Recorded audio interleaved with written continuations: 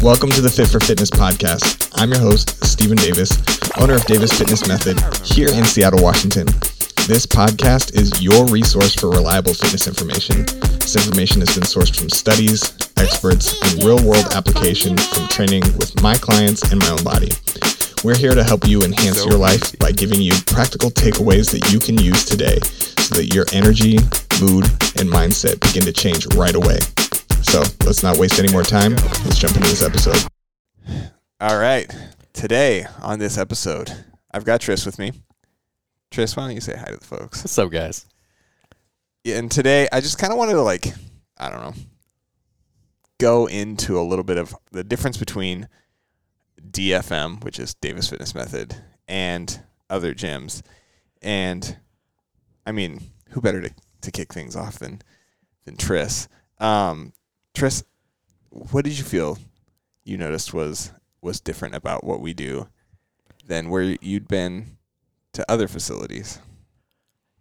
Okay, so my entire background with coaching has always been, for the most part, has always been in a box gym. So it's going to be primarily focused on memberships and the relationship with the staff and what they emphasize as like their service was to provide equipment to you. It wasn't necessarily like, we're here to help you get results because you have access to equipment. Right. So we have commercial coaches. Gym, right? Exactly. Okay. That's what I mean. Box gym, commercial gym, whatever you want to call it. Synonymous. Yeah, sure. So the biggest thing that I really liked about coming and working with Steven last year was that there was this structure around, actually providing a emphasis on coaching, right? Like, this is a private training studio. This is not a gym you just come to and to work out and to get your workout in simply because you just have access to the equipment. You are here because you have some form of coaching provided by us. Right. Whether that's an online or you have semi-private or you have one-on-one where somebody is coaching you. And so that provides a lot more structure. And I feel like that as a community sense too is also a lot stronger than what you just, happen to, I'm at the front desk and I know so-and-so because they come in daily and they're that one member we know that's consistent. But outside of that, I didn't really see a lot of value in the coaching structure that was at those box gyms. Right. And with your clients that you have, do you find that here maybe your clients ask more questions about the other exercises that people are doing because they know that they're coaching with somebody else who's coaching here? Like my clients, they'll be like, oh, like I see like they're doing this. Yes. Like they're doing a Copenhagen side plank. Mm-hmm. And they're like, why are they doing that? And then like I'll kind of explain the process and like how we got to getting them there and when we might like have them do that or something else based on their goals.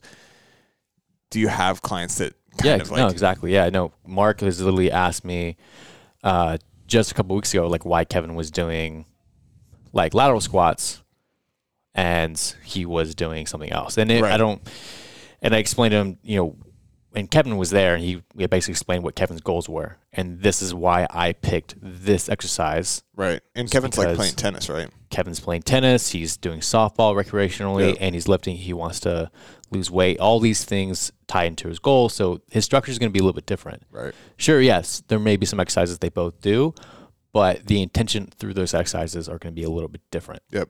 So yeah, based on the carryover, based on the sports that they're trying to play and the goals that they have. Exactly.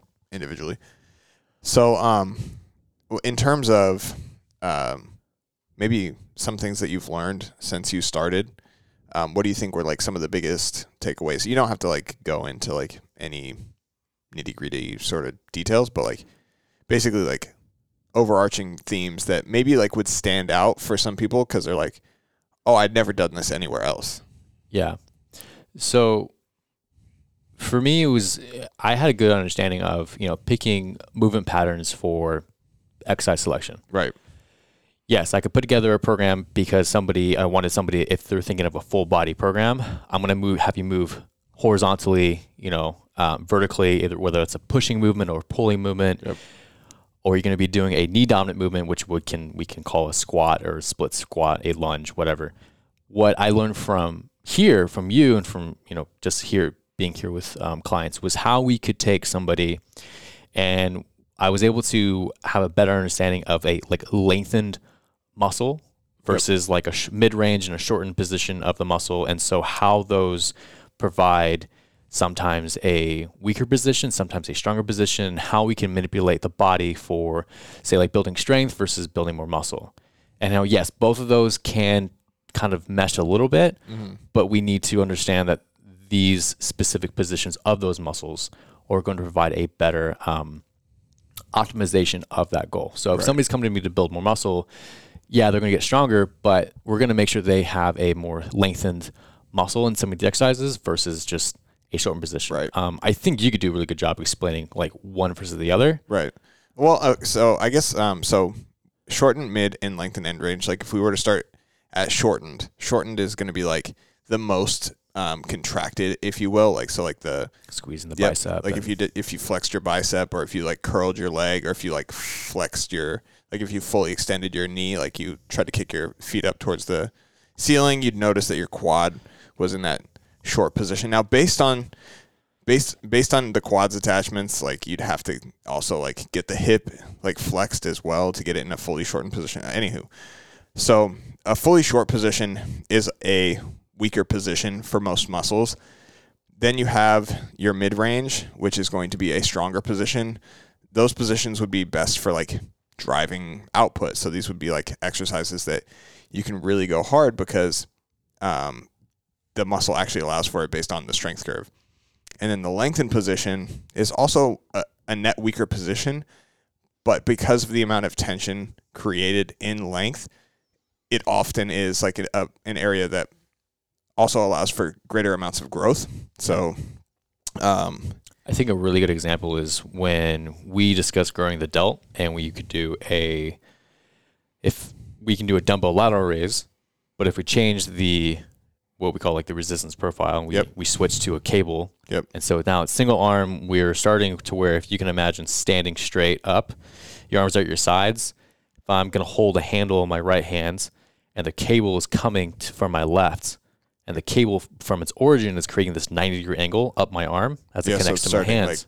Like about mid-thigh. About mid-thigh, sure.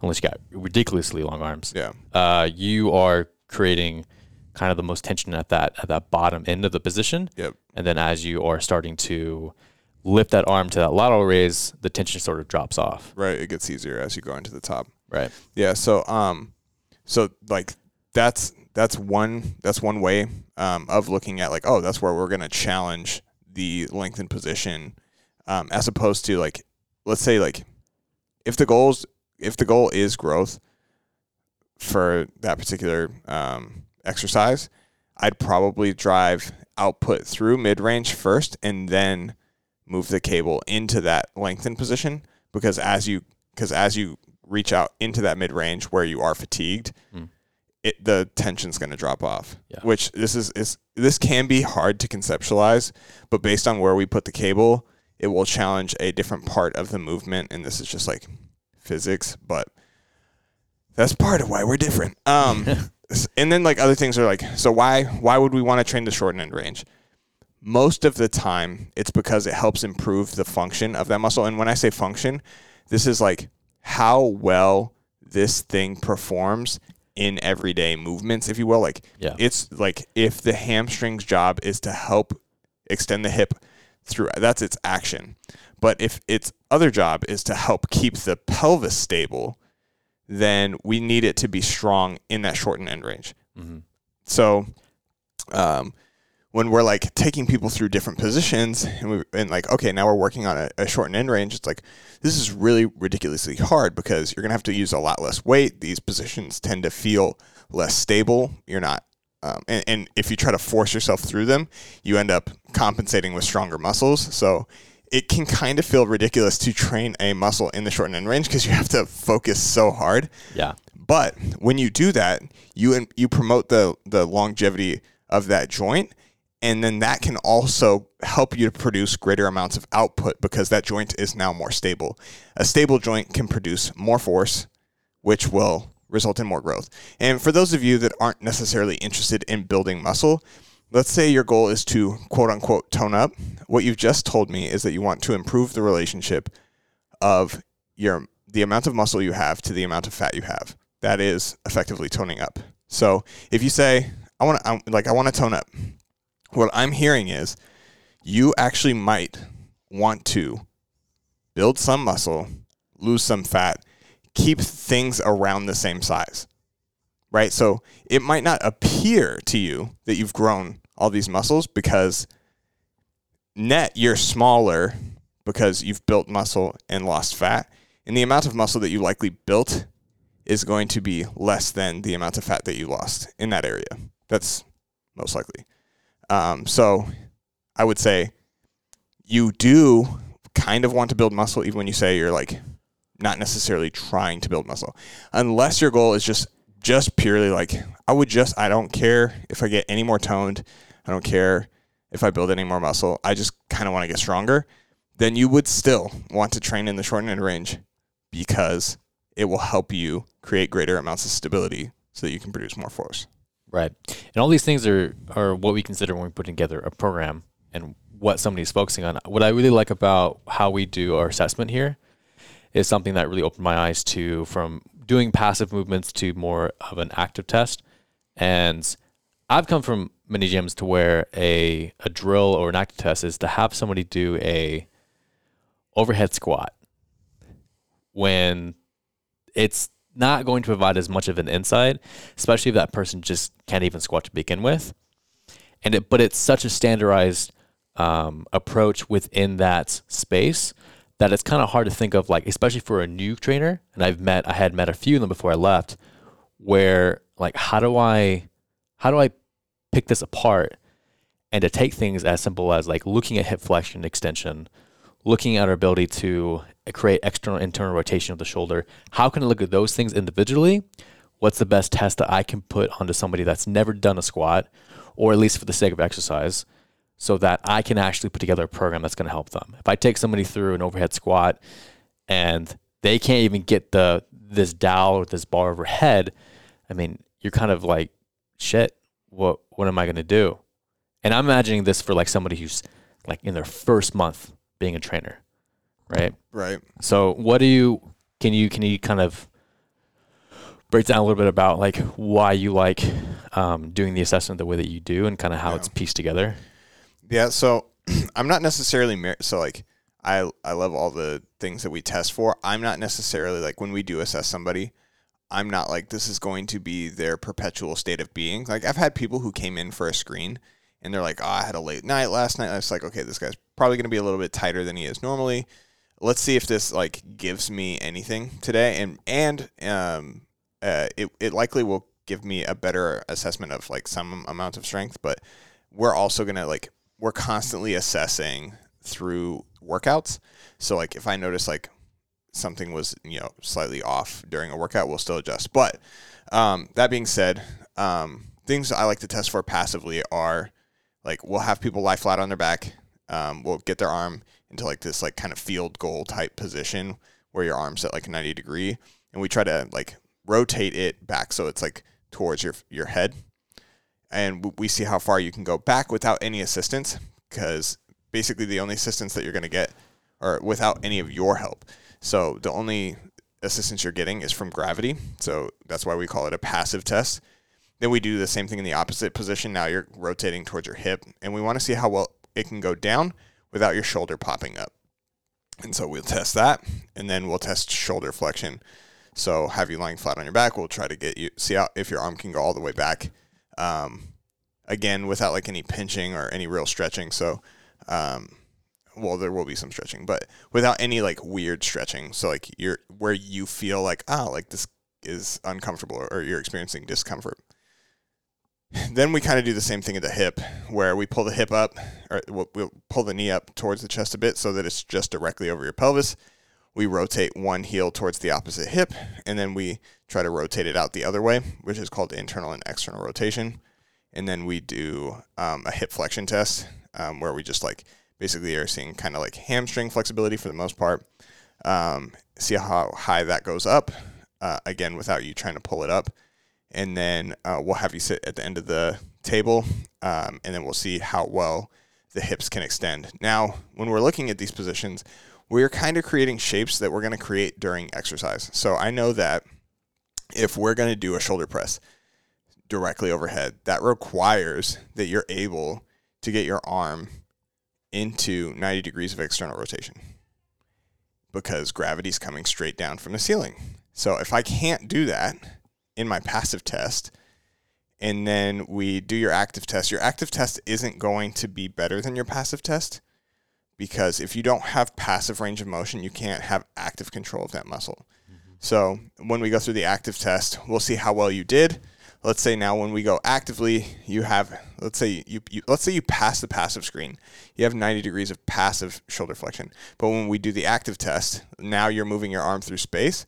It's like, oh, I can only flex my shoulder 60 degrees. Cool. Well, that kind of eliminates pressing overhead, because pressing overhead requires 90 degrees of shoulder flexion. Okay, so what could we do instead? It's like, okay, well, maybe we do a landmine shoulder press, or maybe we do an incline shoulder press, which has us at a 45-degree angle. And even though the bench is at a 45 degree, doesn't necessarily mean you're pressing at a 45 degree.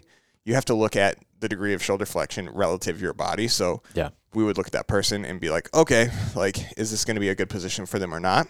And that's kind of how you would start that program. Now, let's say like on any particular day, let's say they had a bad tight day or whatever, right? So things are a little bit reduced. Let's say on their screen when we initially assessed them, it was like, okay, great. We've got about 60. To be safe, we'll probably keep you around like that 50, 45 range. And let's say like you're having a hard time with that day. Cool, we can reduce the angle and now go more of like a slight incline or even a flat press on any particular day. And then if you're having a good day, we could move it up. So we don't have to necessarily be, if the adaptation we're looking for is increasing that shoulder flexion, we're going to kind of vary our position with the amount of variance that this person comes in with. So you don't necessarily have to be like, oh, I'm only going to incline press. If my goal is to get them further and further overhead, I can adjust that as they're controlling it well.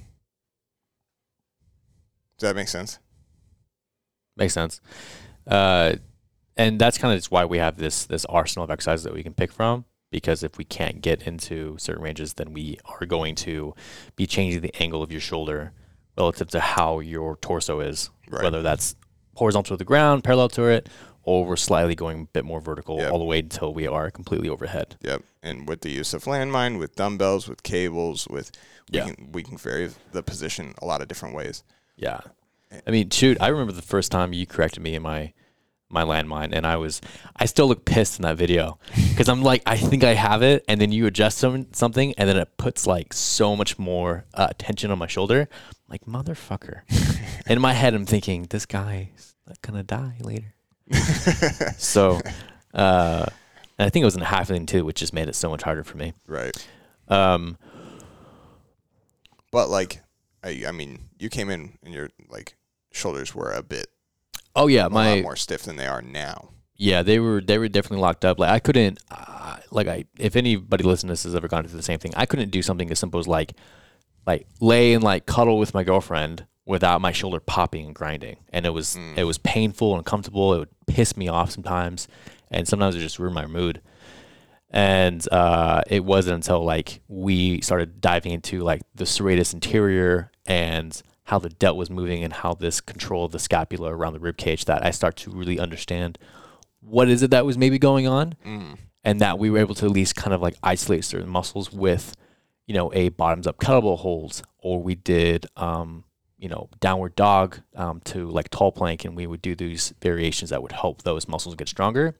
And my overall shoulder function definitely improved, and my pain was, a lot more managed and minimized. And so now I breathe a bird. Yeah, you can press over your head now. I can press over my head now. I'm doing high incline barbell press now, which Are you? I know, right? Isn't it crazy? It hasn't even been a full year yet. Yeah, no, crazy. Little and this is what's great about having a coach and having like Steven in the room is that even at those progressions, I can still find myself like, if anybody's ever done a if you ever see yourself doing like a press and you can see that your wrists are kind of falling forward and your elbows are falling back, then you're having like relative to the ceiling, right? Relative to the ceiling, yeah. And then you're having problem creating external rotation. And it's at the bottom of the hole, if you think of like as I'm bringing the bar down towards my chest for this high incline press, I still have trouble with that. So to optimize that, Steven will like point that out or send him a video and he'll be like, yeah, if you can't see it, then like here's what I'm looking at. And that gives me better visualization. So again, that's another reason why like getting a coach and why having a coach that knows what they're talking about is so ideal. You didn't necessarily feel it happening. No. Right. And you may feel something, but like there's so much intensity going on in those ranges that you're like, is it because it's just heavy or is it because like I'm not in a good position? So I want to talk about intensity real quick. Yeah, let's do it. And not necessarily about like, so intensity is like how much weight relative to your max. So like 100% of your max would be a very high intensity where 10% of your max would be no intensity. Yeah. So the thing about intensity is... Let's zoom in on the mic. Right. The thing about intensity is it creates noise. So because you have to create a tremendous amount of tension and you have to like basically be so focused on these other global movers that you can't necessarily be like, well, how well am I externally rotated and depressed? And you do want to try to lock those things in before you start the movement. But as soon as things get going, it's like going 100 on the freeway with your windows down. Oh, absolutely. Right. So it's like all this air is fucking rushing in. That's basically what's going on. And you're like, and when you're at the bottom of that movement, you're like, it got to get up. And you just like push it. Right. So that's one thing that comes with intensity. And so part of the reason why we're like, okay, we want to scale these things up as we become more stable. Like we might work at lower relative intensities, but find ways to make that feel like a lot of noise, if that makes sense. So like we might do pauses. So you'll come to the bottom of that movement and it's like you pause it, you kind of stop any like elastic tension in that movement. And now you have to press again. And now you're like, oh shit, it feels like a lot to push it back up. But then when we start to find ourselves in positions where the challenge is equally as high, but now just because of intensity, not just because we're pausing, you'll find yourself more familiar with what to do in that position because it's kind of like a preview of what that would feel like. So. I think, shoot, I just have this is why I don't look at my phone. I had a good thought in my head and I just spaced about it. No worries. So one thing I actually wanted to kind of talk about is the addition that you kind of brought on, which is your, so like we have an approach to fitness generally, and we are aligned in our approach to nutrition for the most part, but you have taken it, I think, a step further with your education in nutrition.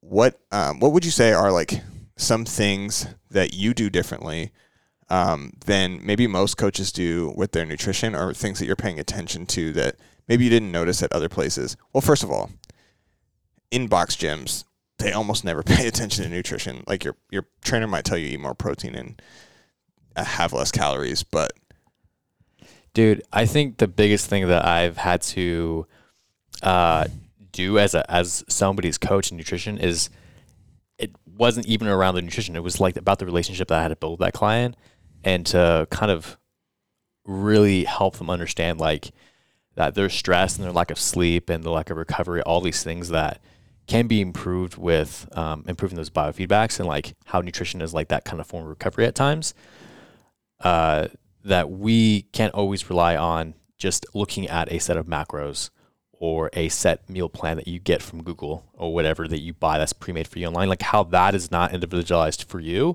And that's kind of like your downfall. And so I've had clients come to me and they've been on these diets for X amount of time. And I ask them like, well, how are you doing with that? Like, is that actually helping you? And I've had a couple times where they've just like, no, I hate it. I absolutely hate it. And then it opens up a really good conversation about like, well, why are you doing it? Why are you doing keto when your goal is to increase performance in the gym, but you're not giving yourself any carbohydrates? Like that body's primary fuel source. And when we're trying to increase strength, and that's just within a nutshell of like an example of what we may see. And so what feel like I've done differently than what I've seen with, say, like when I've seen at box gyms, and we've both had experience with DotFit, that I'm able to actually look at my client as a person and understand that those are things that we need to consider when we're working with nutrition. Right. It can be a very simple approach, Right. but it can be very tricky when we think about how emotionally compromised we can be at times, and how 100%. food can that relationship with food can be a little tricky. Right.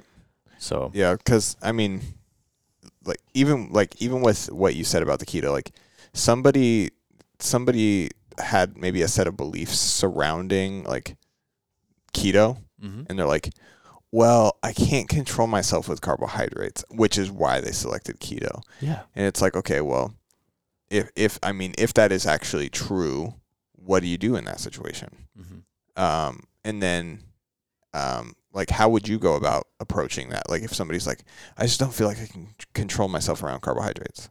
So I would want to know more for sure. Like, I would ask them about their history with, if somebody just answered that with that simple phrase, and I would want to understand exactly why they were having such an issue with carbohydrates. Like if they're eating when they're stressed or something. Exactly, yeah. And you've had a really good example of this when we first met, of how like people eating because like they're lonely or they're sad or they're mad or tired. Yeah, hungry, angry, lonely, tired. Yeah. Yeah. And understanding what triggers that person to respond that way, that's really important. Right. So, this person is going to tell me like they don't feel like they have this sense of control around carbohydrates. Yeah. And it's because it's such high palatable things, or because they are stress eating.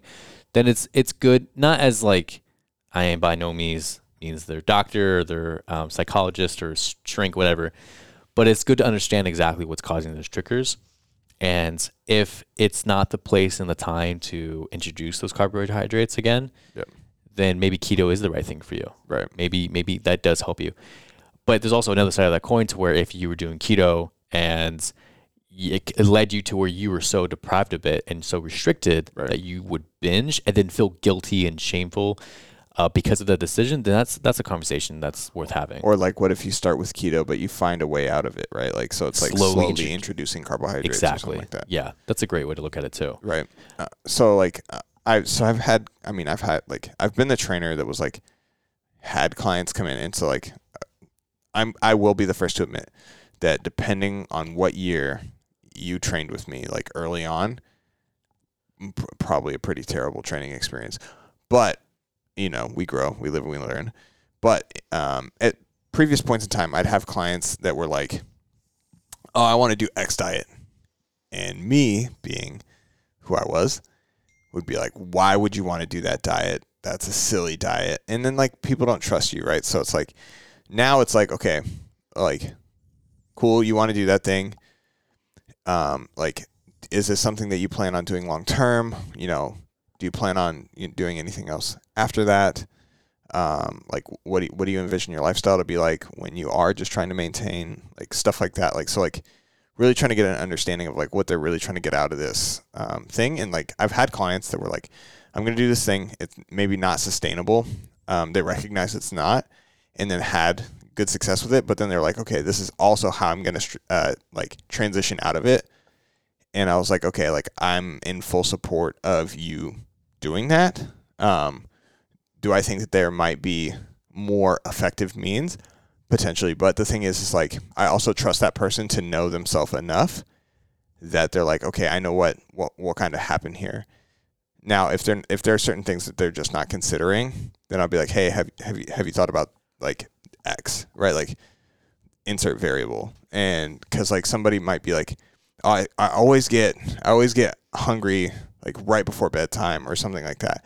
And that could be any number of things. Whether it was like not getting enough sleep at night could lead to increased hunger during the day. So like, having a detailed intake or in a detailed questionnaire to really find out what's going on with this person is why you might want somebody to like handle your nutrition coaching versus like, let's say you're talking to your coach about macros during the session. They're probably not going to find all of that stuff out. Whereas when you sit down with them for nutrition coaching, it's like, hey, we're going to do this detailed intake so that I can find out as much about your lifestyle and lifestyle factors as I can. Could that come up in conversation over time with your trainer if you're working with them for long enough? Yeah, it probably could. But the thing is like, you could have got results so much faster if we knew it now. Right. And so that also and give you a plan of attack that we can then also work through, because just because you know the thing now doesn't mean we have the strategy that's going to work for you right now. Yeah, and how many coaches are actually doing this? Right. Not enough, in my opinion. I mean, I've seen the onboarding system at other gyms, and it's definitely not the same way that I would do for like my nutrition coaching online, or the way that we would do here. You know, we do an intake form, we sit down with them, we go through their assessment, we have a phone call with them, we have all these interactions with them before we actually are coaching them in this program. Right. And I think that makes the biggest difference.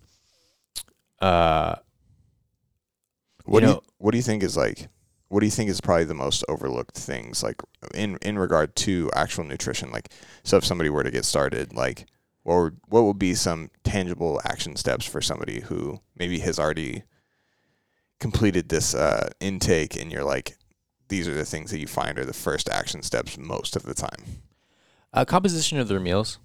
I think sometimes you have that person that doesn't really quite know how to make effective snacks and meals that are going to help them with getting more protein, for example, right? Yeah, most people are probably shorter on the protein side, right? Yeah. Or how many clients that have we had in the past, and even times now, where they come in and you find out they've only had one meal today. Right. When I coach in the afternoon, and these people getting up at 6 a.m. in the morning, like, how have you not eaten?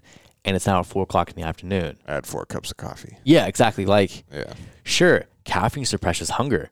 That doesn't mean that you need to not eat. Yeah. But it's kind of it's something that I think is overlooked a lot, is how to actually create a tangible thing to do, like an action step to do for creating a simple meal, right, or a snack that you can repeat on a daily basis. Right. Maybe that sounds boring to you, but if it's something that you can sustain, then you should probably give it a shot. Or at least some sort of template surrounding it. Exactly. Like, right? Yeah. So like I ask clients to make me a list of their favorite, and I explain to you, these are examples of carbohydrates, these are examples of where you find fats, trace fats, and then these are examples of proteins.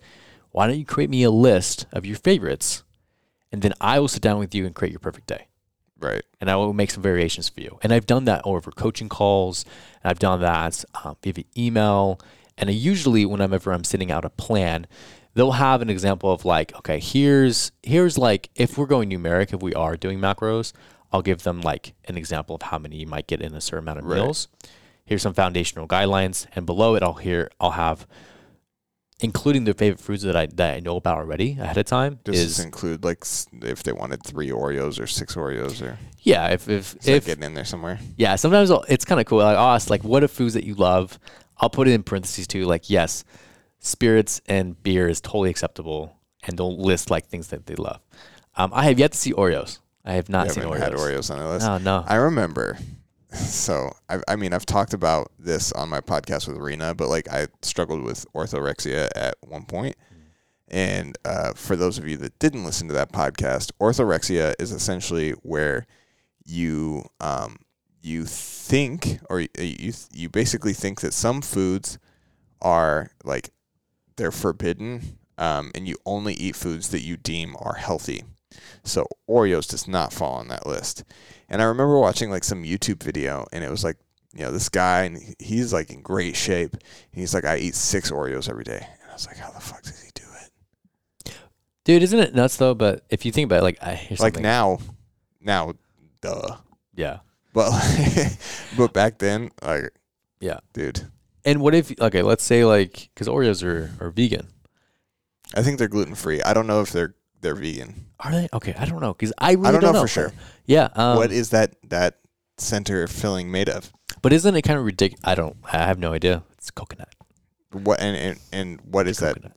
What is that little cookie made out of? There's no milk in it? It's almond milk. Yeah, right. If we had this recorded, our faces. But and I think it's an interesting label. Like, did you find yourself struggling with like a lot of labels that you'd see on certain foods, and do you think that influenced that? Man, that no. condition? Okay, so like I definitely was conditioned by like people around me, not as so much like this gluten-free or non-GMO. I don't give a fuck what the label said. Okay. It could say it was the healthiest shit ever. Yeah. Dude, if it was white rice, it's dirty. Okay, so then how would you feel at the time about like artificial sweeteners and 0-calorie drinks, and what was your I think I was okay with that. okay? I don't know that I was doing it though. Okay, so then you said white rice was dirty. Yeah. So was the clean eating the phrase in your head? Yes. A lot of time. Okay. Mhm. So give me an example of like clean eating to you. Chicken breast, oatmeal, definitely broccoli. Brown rice was cool. Sweet potatoes are fine. Okay. Tilapia was, Would you say that eggs were cool. eggs were cool? Okay. Would you say that the white rice was dirty because It's supposed to be fast digesting. and it was refined? And, Yeah. Okay. So, all right. It's glycemic index, bro. Oh, gosh, those damn jelly beans. Yeah, no, it's terrible, dude. Like to the point where I had a dream that I bit into a burger, and I woke up in like fucking night sweat or something, and I go to the bathroom just to check to see if my abs were still there.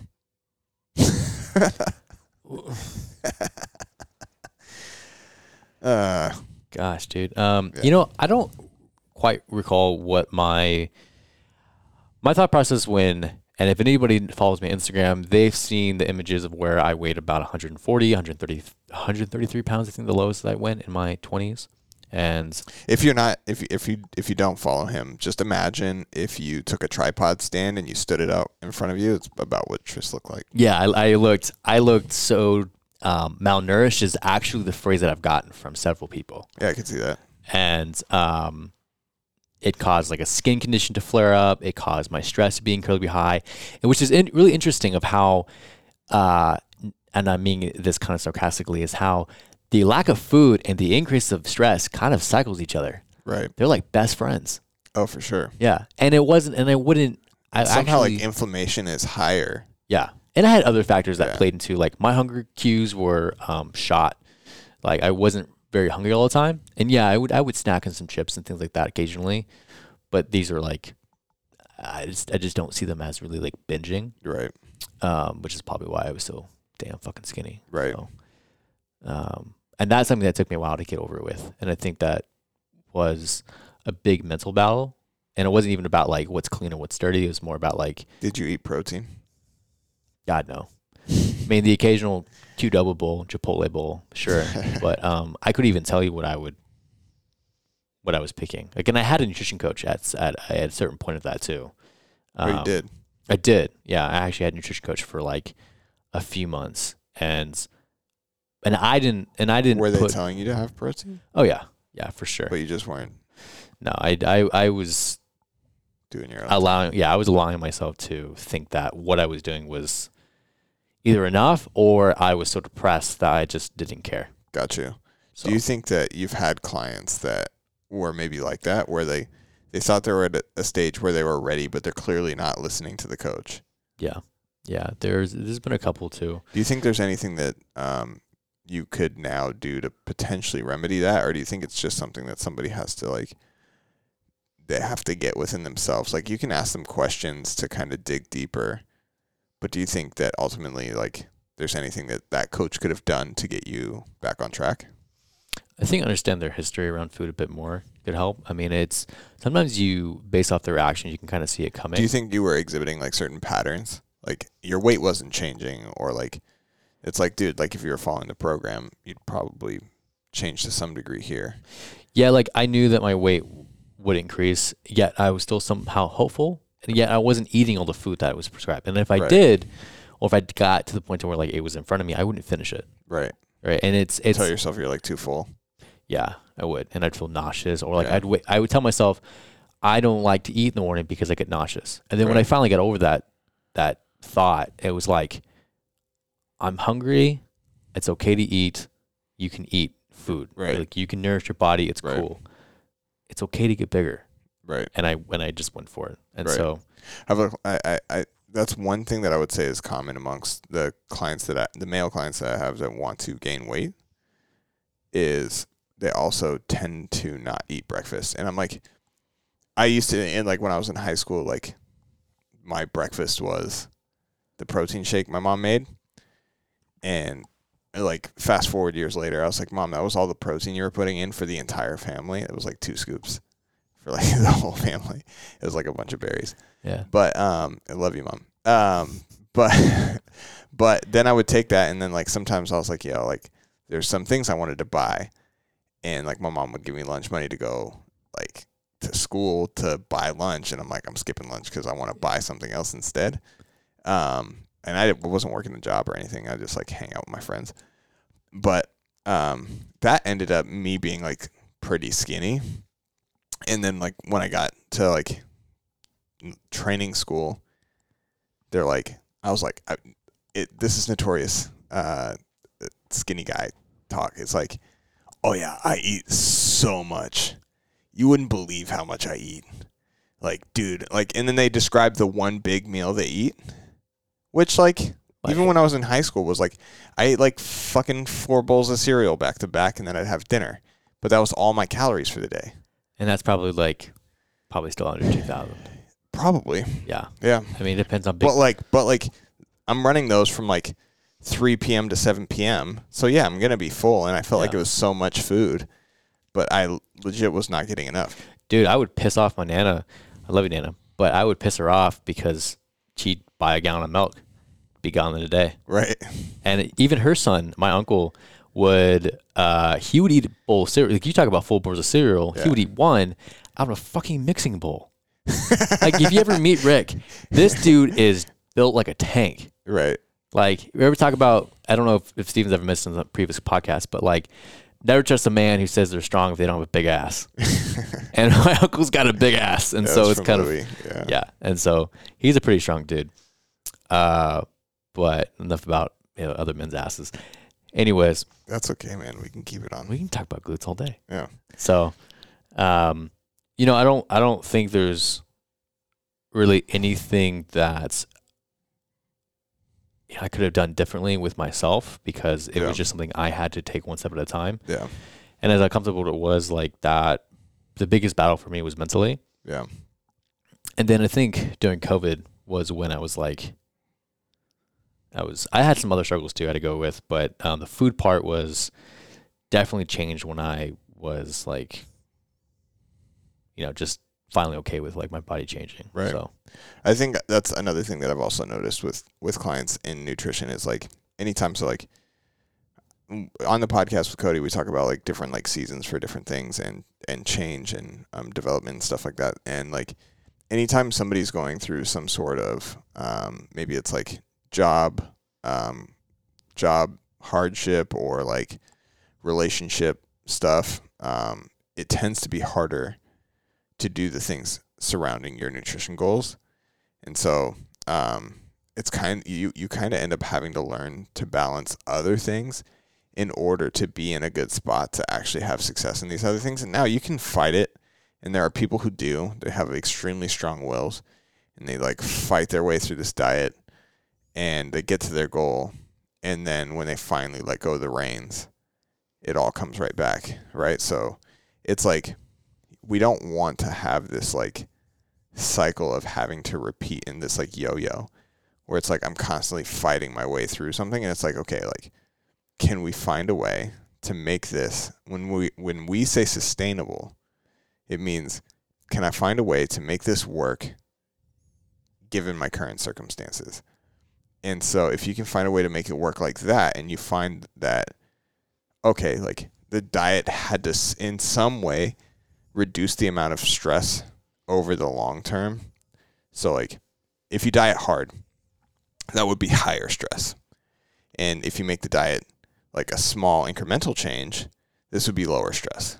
So like if all we did was ask you to like eat more protein at your meals, and this led to a net reduction in the amount of calories you consumed, maybe marginal, not like a crazy deficit. Mm-hmm. So like one thing I like to point out to my clients is if you made 100 calorie deficit a day, it's not a huge deficit at all. Like you can accidentally throw on 100 calories. Now, if you made a 100 calorie reduction, over 30 days, you'll lose a pound. Maybe that's not the rate at which you want to lose weight, because that's extremely slow. But imagine you never put that pound back on again.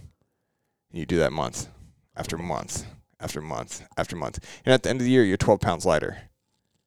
off of a change that was so incremental. And that's actually how it can come on too. But in a lot of cases, it tends to be those periods where we have large adjustments in our life where all the shit goes crazy. That's when we're packing on the weight. Like, we didn't intend to. Like, our attention's kind of slipping. You're like, I was really good. Like, and then this thing happened, right? And that's why, like, a lot of people during COVID, like, ended up gaining a lot of weight because they totally, like, their whole life just, Yeah. right? And so then it was like, well, how do I get back into the routine? Like, it literally is like the as soon as you can be like, okay, how do I get this under control for me? Not necessarily like what's most optimal, but like, how do I get this under control for me, considering my current situation? Yeah. And that's kind of just like the conversation you need to have either with yourself or with a coach, and the flexibility that comes around it. You literally have to write it out. At least in my opinion, I like to write it out and like to break down like, okay, these are my most viable times where I need to focus on this. And so I'm going to pick realistically, like, okay, let's say I can do 3 meals a day. That's all I got. Fine. I don't want to overcomplicate it because change already is going to be hard enough for me. I'm going to pick these 3 slots.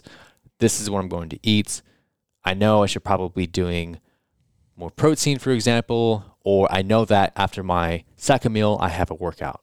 Right. So I should probably put a bit more food into that meal. Mm-hmm. Right. Yeah. I should be aware of what I'm picking because, and even at that point, maybe not. Maybe that's just a bit further down the line. But the simplest you can keep it and the more sustainable that comes from that, the more success you're going to have. And so I wouldn't overcomplicate whatever plan you think is best for you.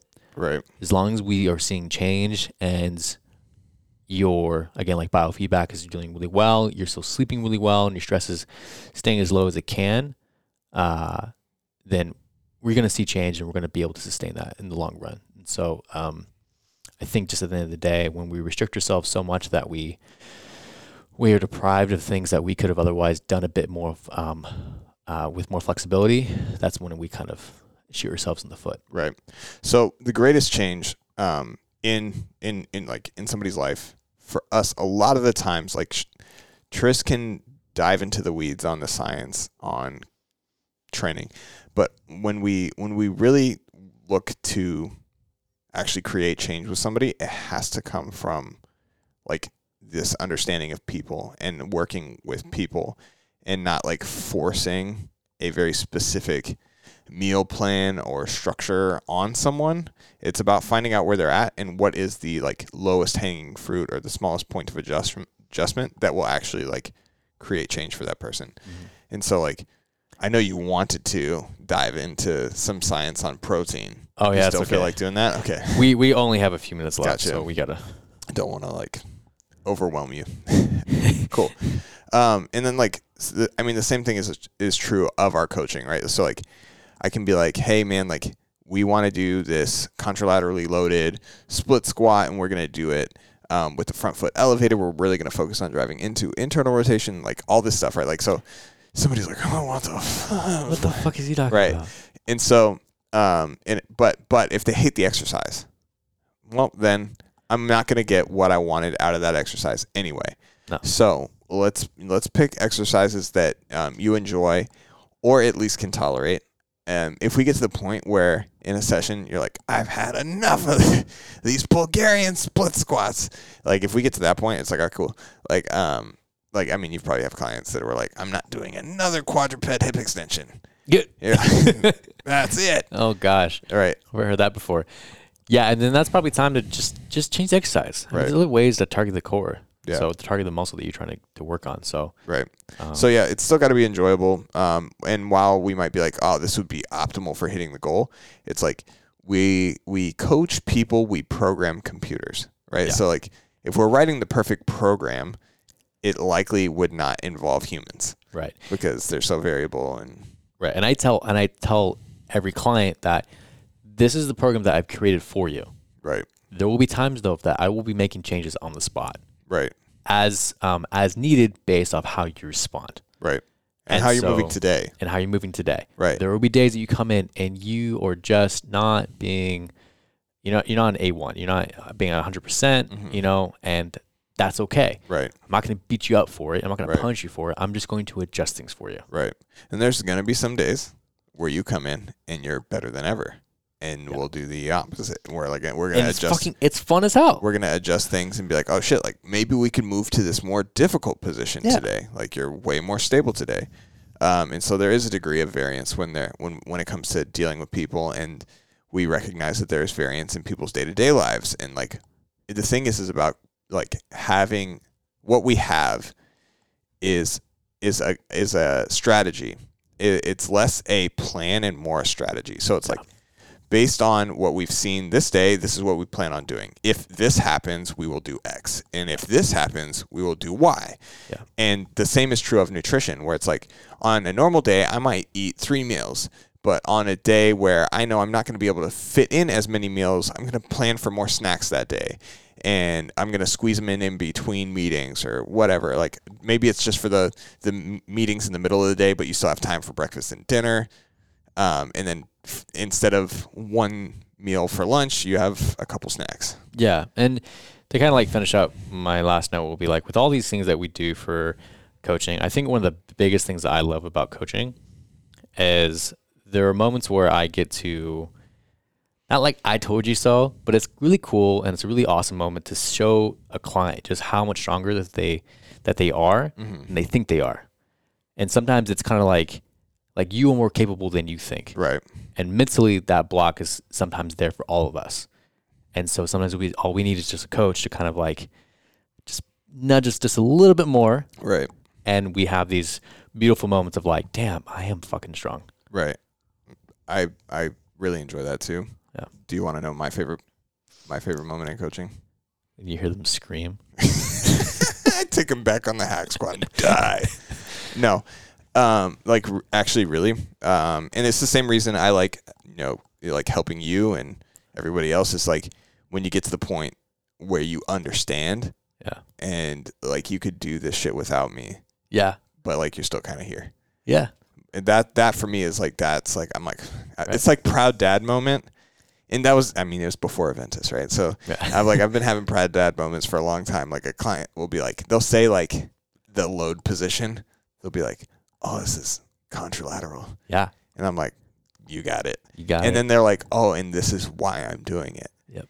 And I'm like, "Okay, like you've been sensei'd. You've been fully sensei'd. Yes. You get this." And you're still here, and I still get to watch you grow, and that's awesome. Yeah.